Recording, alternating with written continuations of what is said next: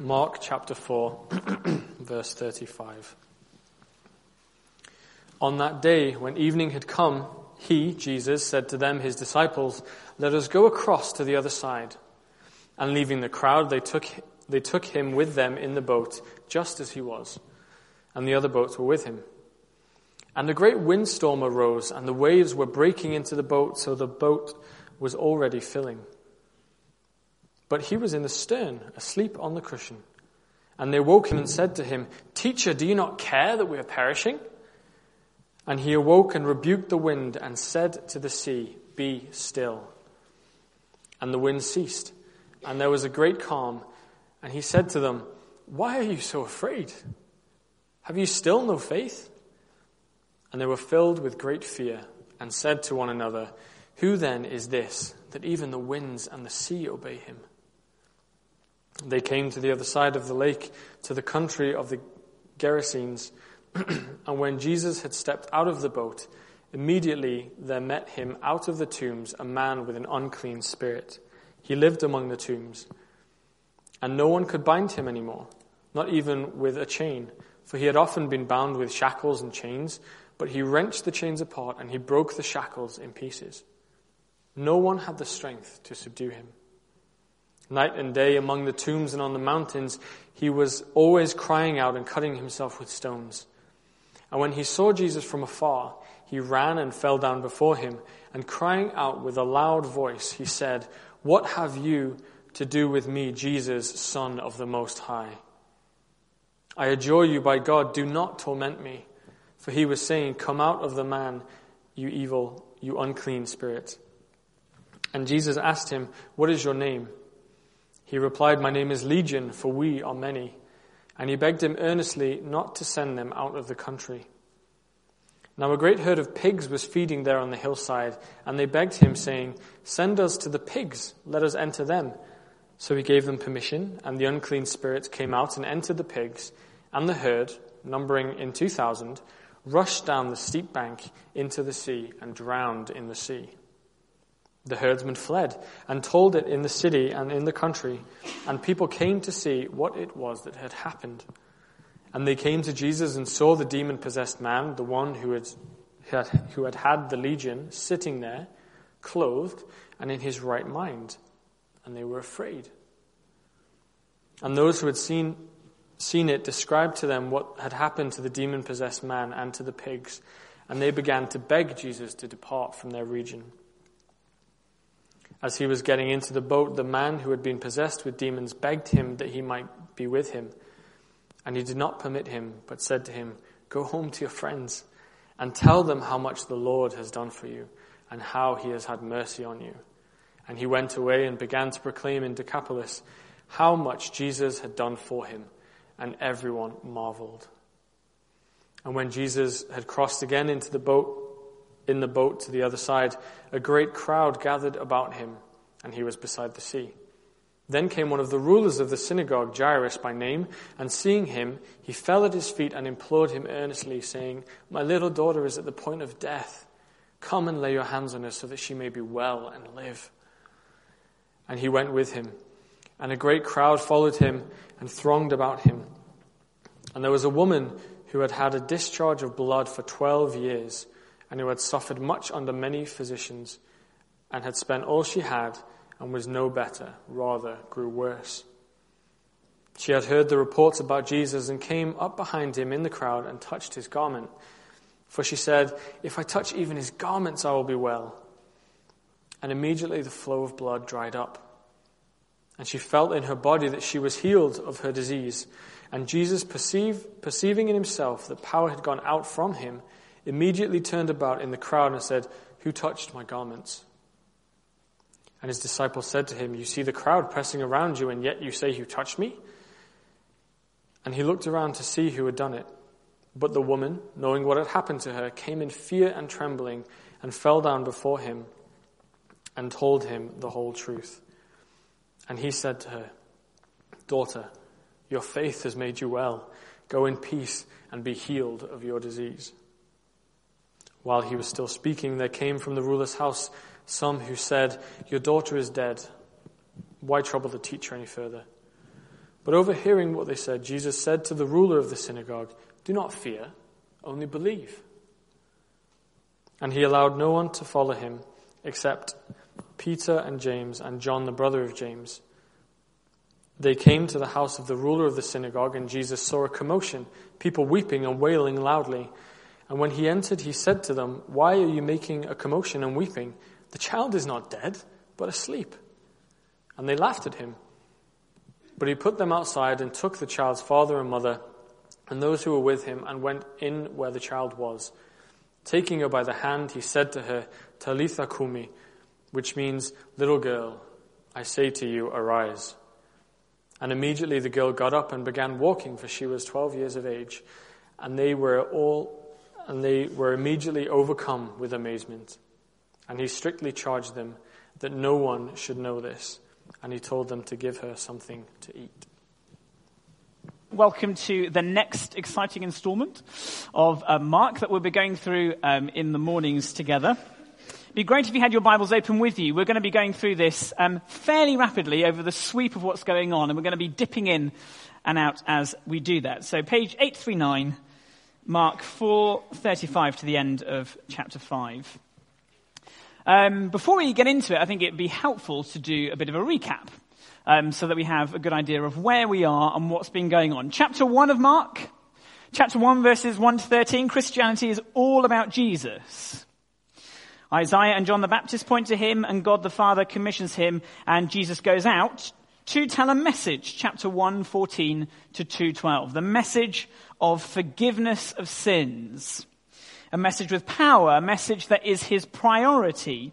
And we see that message working itself out as he heals the paralyzed man, proving that he has the authority to forgive sins. And then chapter 2:13 to the end of chapter 3, we see this message immediately results in conflict. Conflict between him and the religious leaders who detest his message.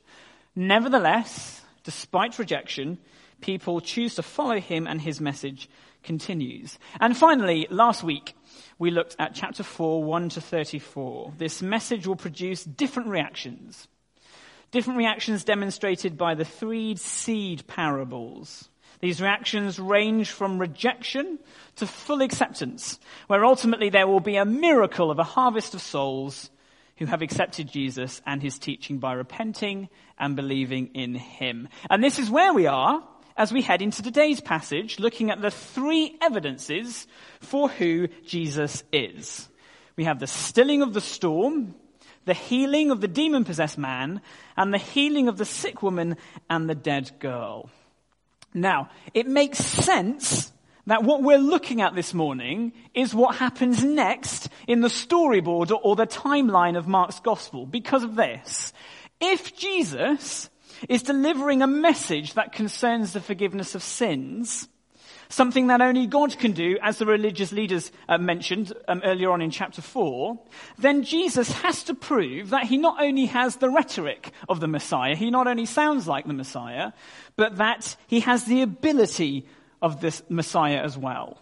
He has to prove that he is who he says he is. He has to prove he is God's Messiah, otherwise he is a fraud and his message is a lie. And that makes sense.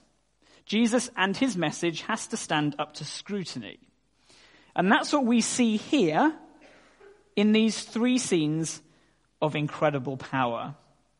Jesus proves he is God's Messiah by his power over nature, his power over evil, and his power over sickness and death.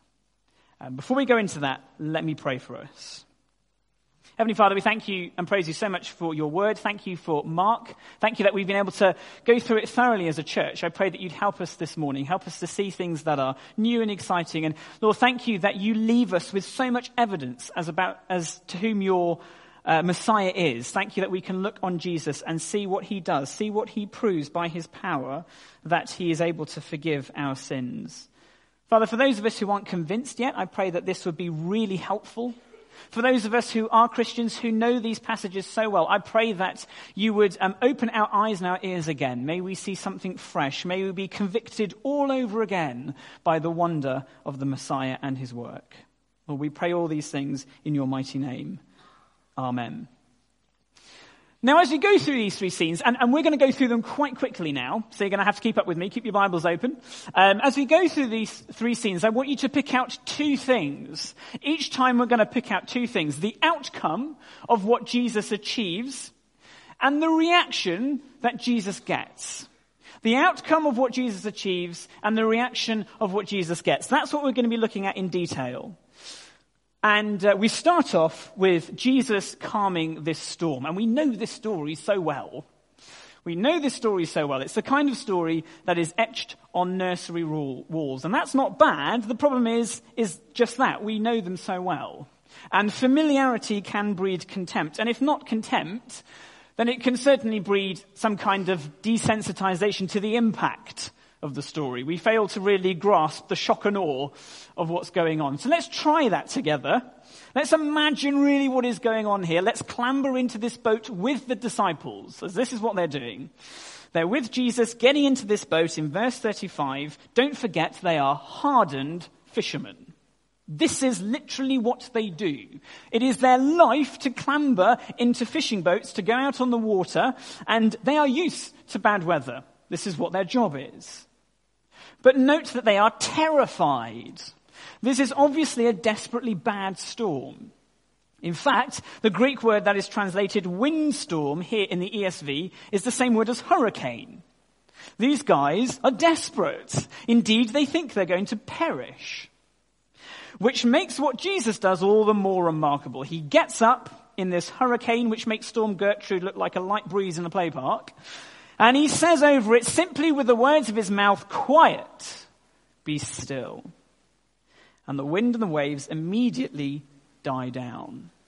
Now, that is remarkable in and of itself. But what is the outcome here for the disciples? It's found in verse 39. Look at this. Jesus achieves great calm. Can you see that? Jesus has, with the words of his mouth, from the chaos of the storm, from the threat of certain death that the disciples were facing, Jesus achieves great calm. That's it.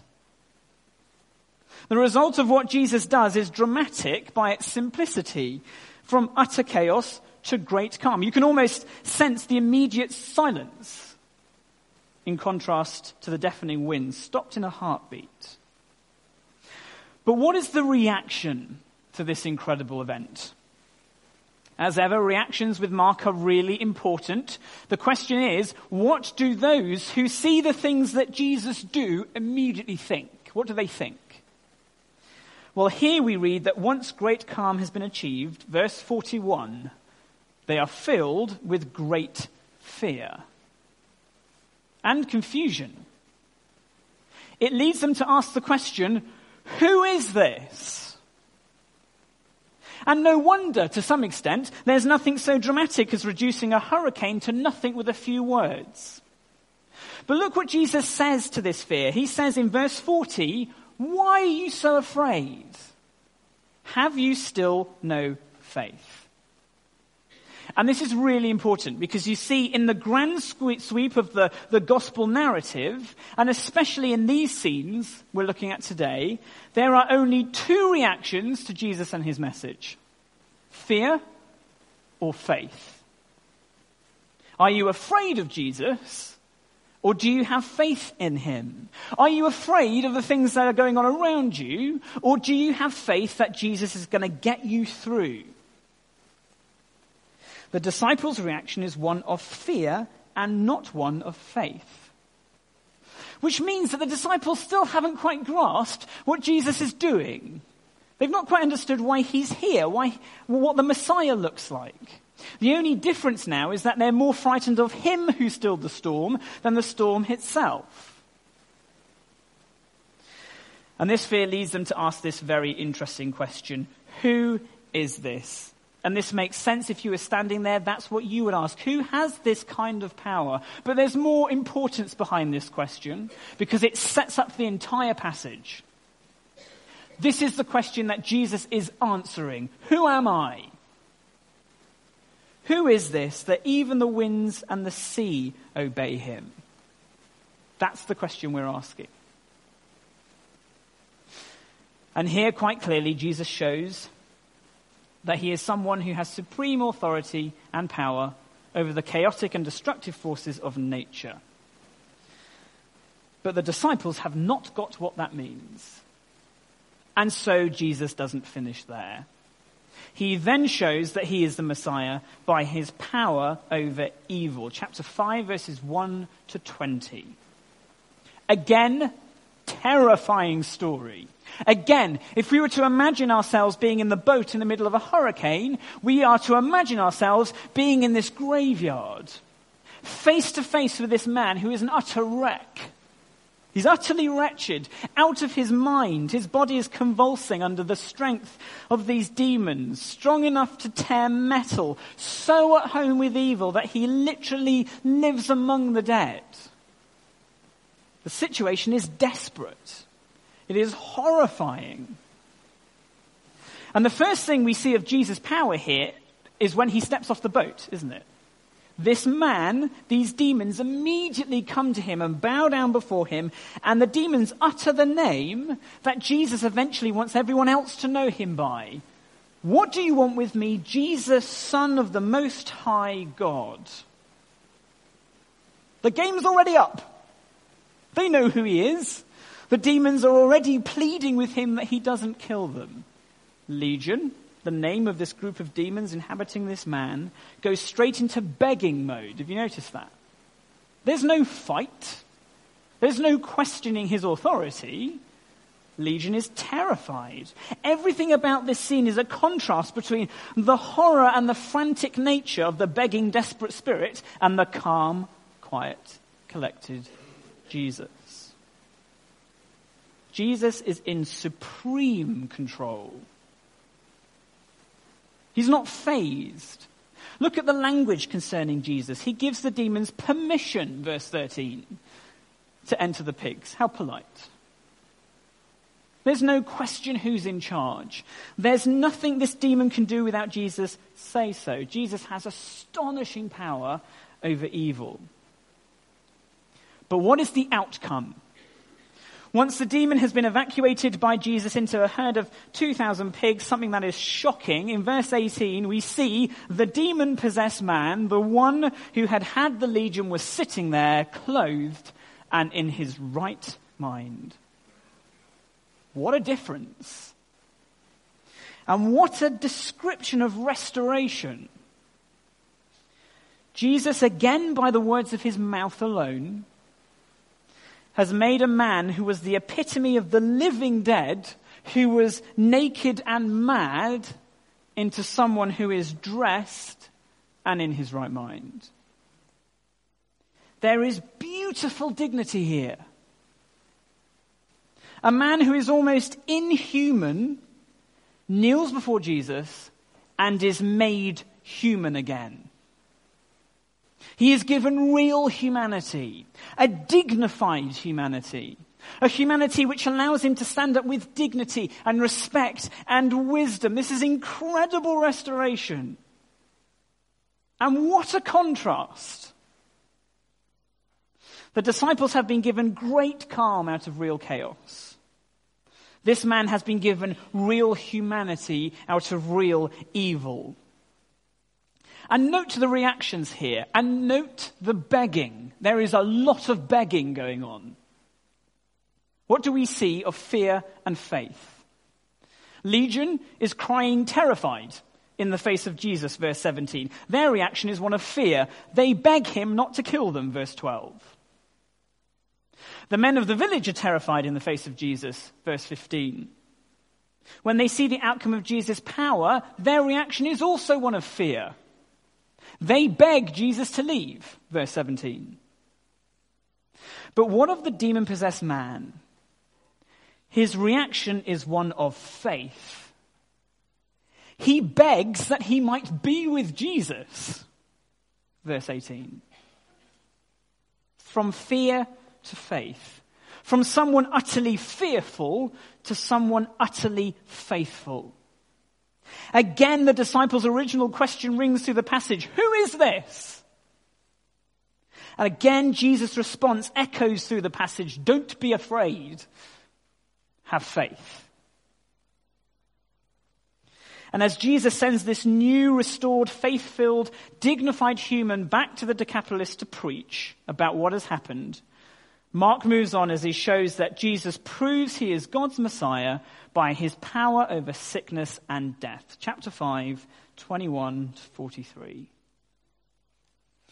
Finally, we come to the interrupted story of the dead girl and the sick woman.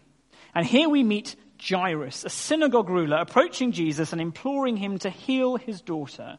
Verse 23. My little daughter is at the point of death. Come and lay your hands on her so that she might be made well and live. And Jesus goes on to do just that. But on the way, we know that he's interrupted by this poor woman who is desperately ill, heavy menstrual bleeds for the past 12 years. And not only is her condition incredibly undignified and debilitating, but, and this is important, this condition also under the law cuts her off from the whole of the covenant and the community of Israel. Leviticus reminds us that if a woman has a bleed, she is to be separated from the community until her time of uncleanliness has passed, and she is declared clean, and she is able to re-enter society. This woman is forever cut off from community because she's never unclean. And if ever there's a picture of the gospel, it's here. As in her filthy state, alienated from society around her, unable to come in under the law, unable to see the promise of Israel, she reaches out, she touches the hem of Jesus' cloak, thereby not only making her well, but clean. Not only making her clean, but back into community. With one touch of the hem of Jesus' cloak, she is no longer an outcast. And such is Jesus' power, he is very aware of what has just happened, despite the crowd pressing in around him. And as he confronts her, look at this in verse 33. The woman who, knowing what had happened to her, came in fear and trembling and fell down before him and told him the whole truth. She is full of fear. Jesus knows what I've done. But look at Jesus' response, verse 34. Daughter, your faith has made you well. Go in peace and be healed of your disease. She goes leaving with faith. And she goes with Jesus calling her daughter. This is so important. Jesus loves her. He does not chastise her for her forwardness in touching him, wanting to be healed. He commends her. And he not only commends her, but he adopts her. Can you see? This is Jesus bringing her into the family that she has been cut out of. She is not only well, she is clean, and she is in family with Jesus. The disciples were given great calm. The demon-possessed man was given real, dignified humanity. This woman was given real health, peace, and inclusion. But before we're allowed to linger on this scene, we're reminded that Jesus was on his way to heal another daughter. And the news has come back that it's too late. She's died. But look at what Jesus says to Jairus in verse 36. Don't be afraid. Just believe. Fear and faith again. Don't have fear, have faith. And that faith is shown to be solid. As Jesus, much to the laughter of the onlookers around him, when he says that she's merely sleeping, and he says that because to him, he has so much power over death that it is as if she is merely asleep. She's very dead.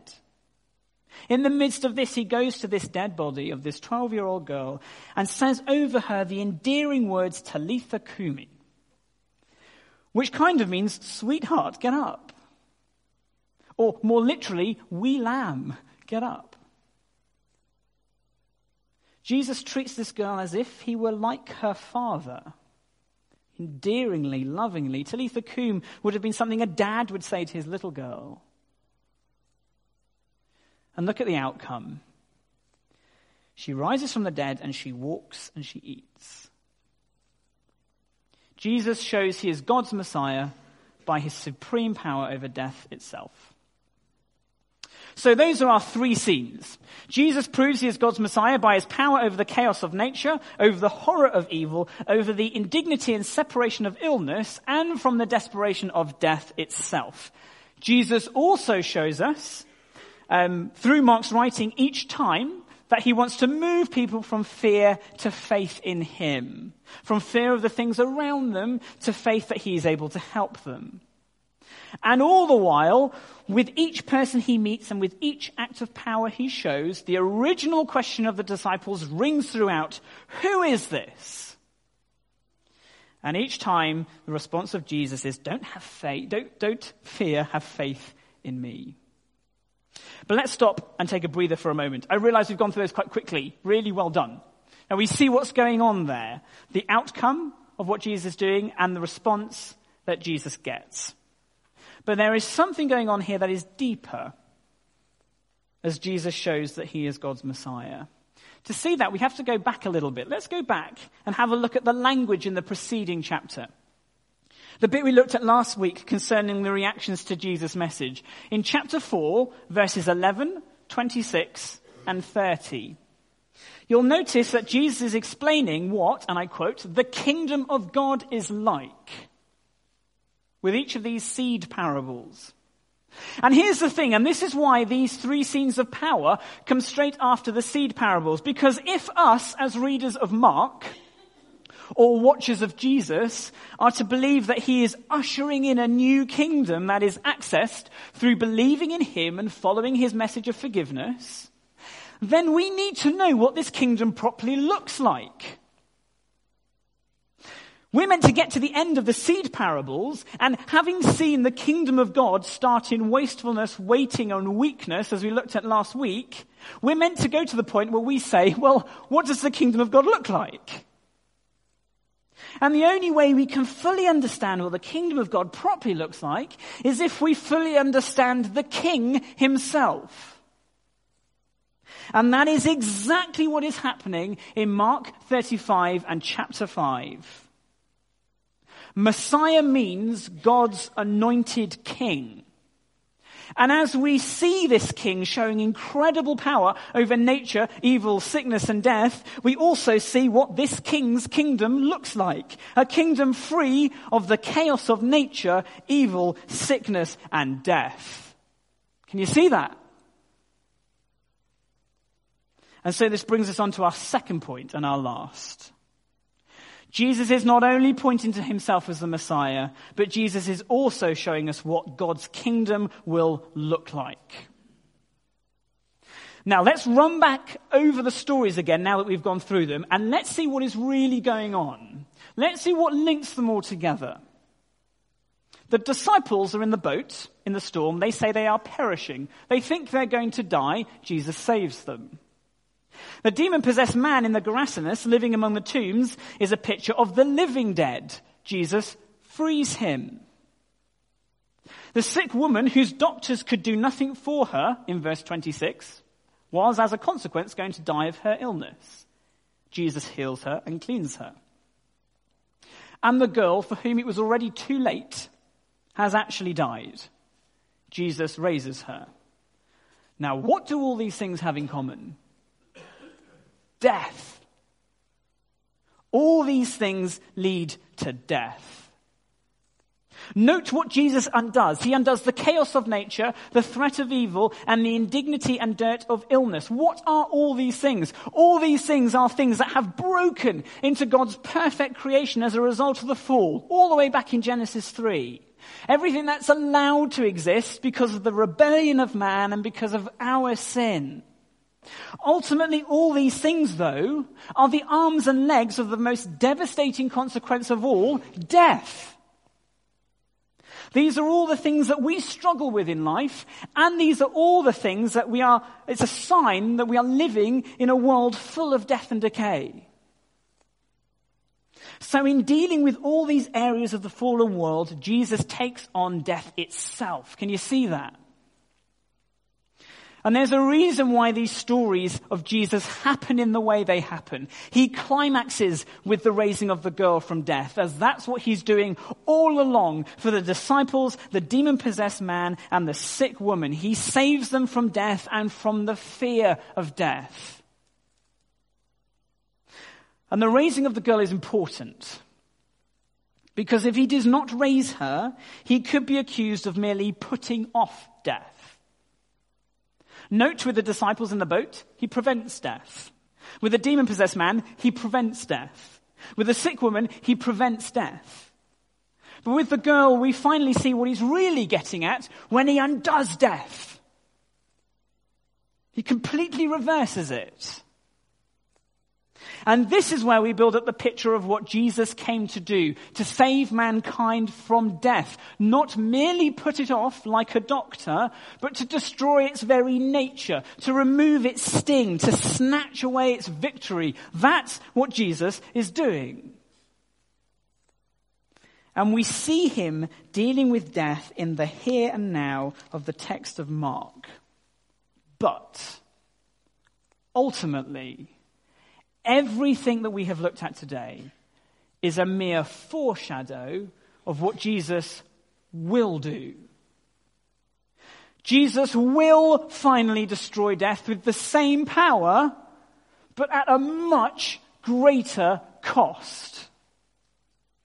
You see, there will come a time where instead of Jesus looking supremely magnificent in the face of suffering and death, he will fall to his knees in an olive grove in the early hours of a morning, and he will sweat drops of blood in unmaskable grief as he faces the horror of having to break the back of death fully and finally by going to the cruelest of deaths on a Roman cross. And that anguish in the Garden of Gethsemane isn't because Jesus is weaker in the face of death there than he is here, but because the reality of the mess that we have got ourselves in, and just what Jesus has to really go through to get us out of it. It's devastating. Death is the greatest barrier to God, and it is not defeated lightly. It is not defeated glibly. It is deadly serious. And the place that Jesus has to go to destroy death for us is a place of unimaginable physical, spiritual, and mental torture. And is ultimately a place of a father's rejection.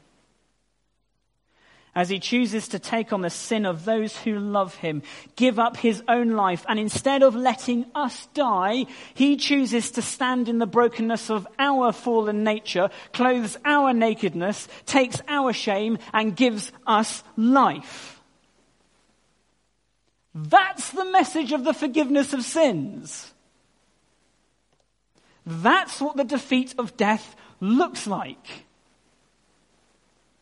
And with the glory of hindsight, I look back through the lens of the cross at the displays of power here, and I see what is really going on behind it. The future anguish, pain, sorrow, abandonment, torture, and death of Jesus Christ, the Messiah, God's anointed King. And it is at this moment of history when the question that the disciples ask in the boat doesn't just ring true, but thunders like a clanging bell. Who is that man?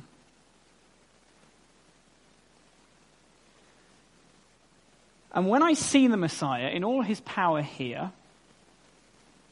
and when I look at the Messiah in all his shame on the cross, and when I look at the Messiah in all his glory in the resurrection, I stand with the executioner who stands at the foot of the cross and say, surely this man is the Son of God.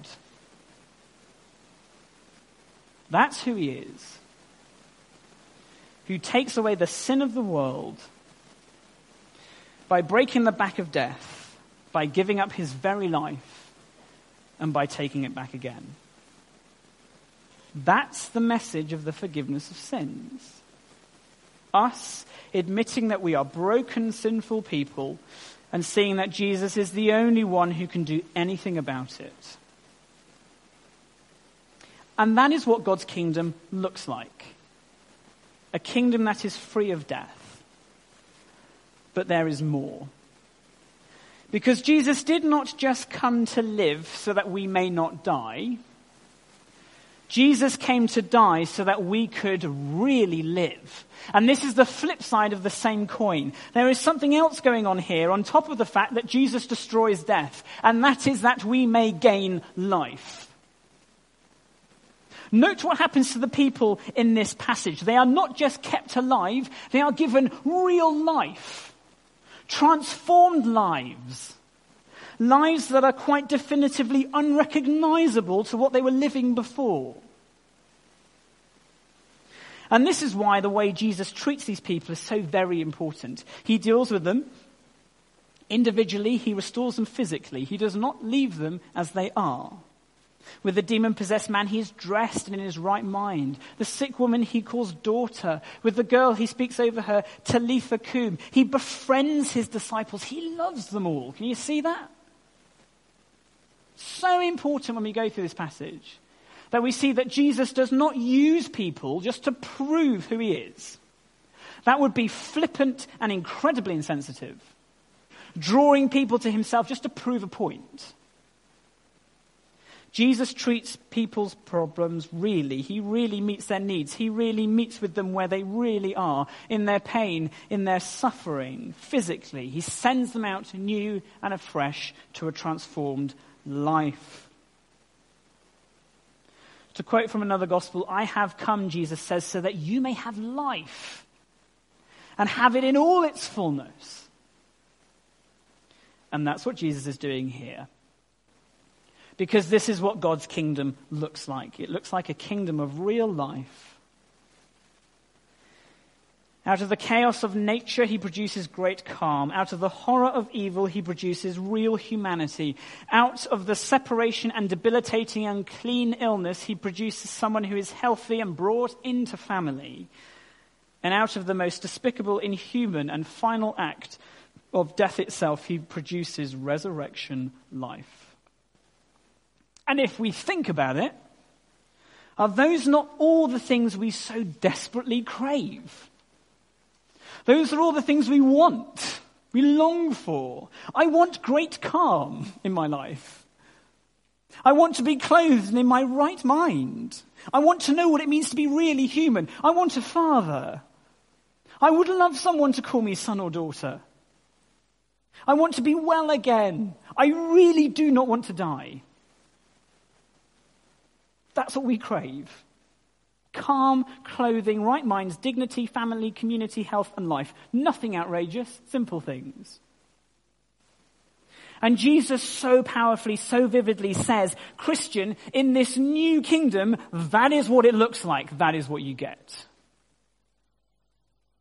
This is what the kingdom of God looks like if you have faith and follow me, the Messiah says. True rest, true calm, true humanity, true health, true life. Revelation 21, 1-5. Then I saw a new heaven and a new earth, for the first heaven and the first earth had passed away, and the sea was no more. The sea in this sense stands for the source of evil. There's no more evil.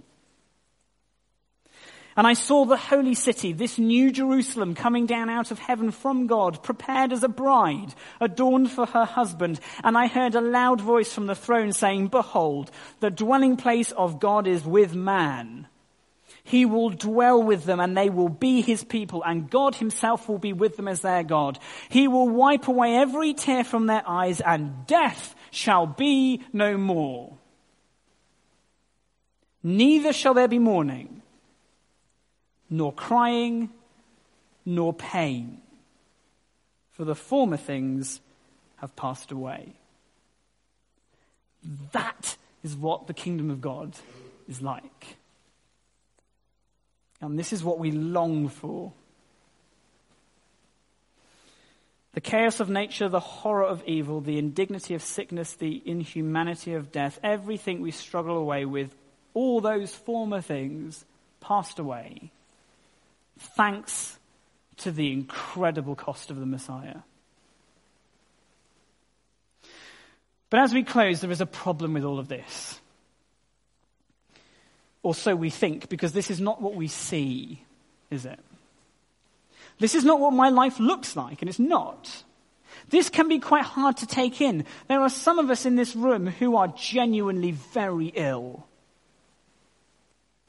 There are some of us who are struggling with money issues, unemployment.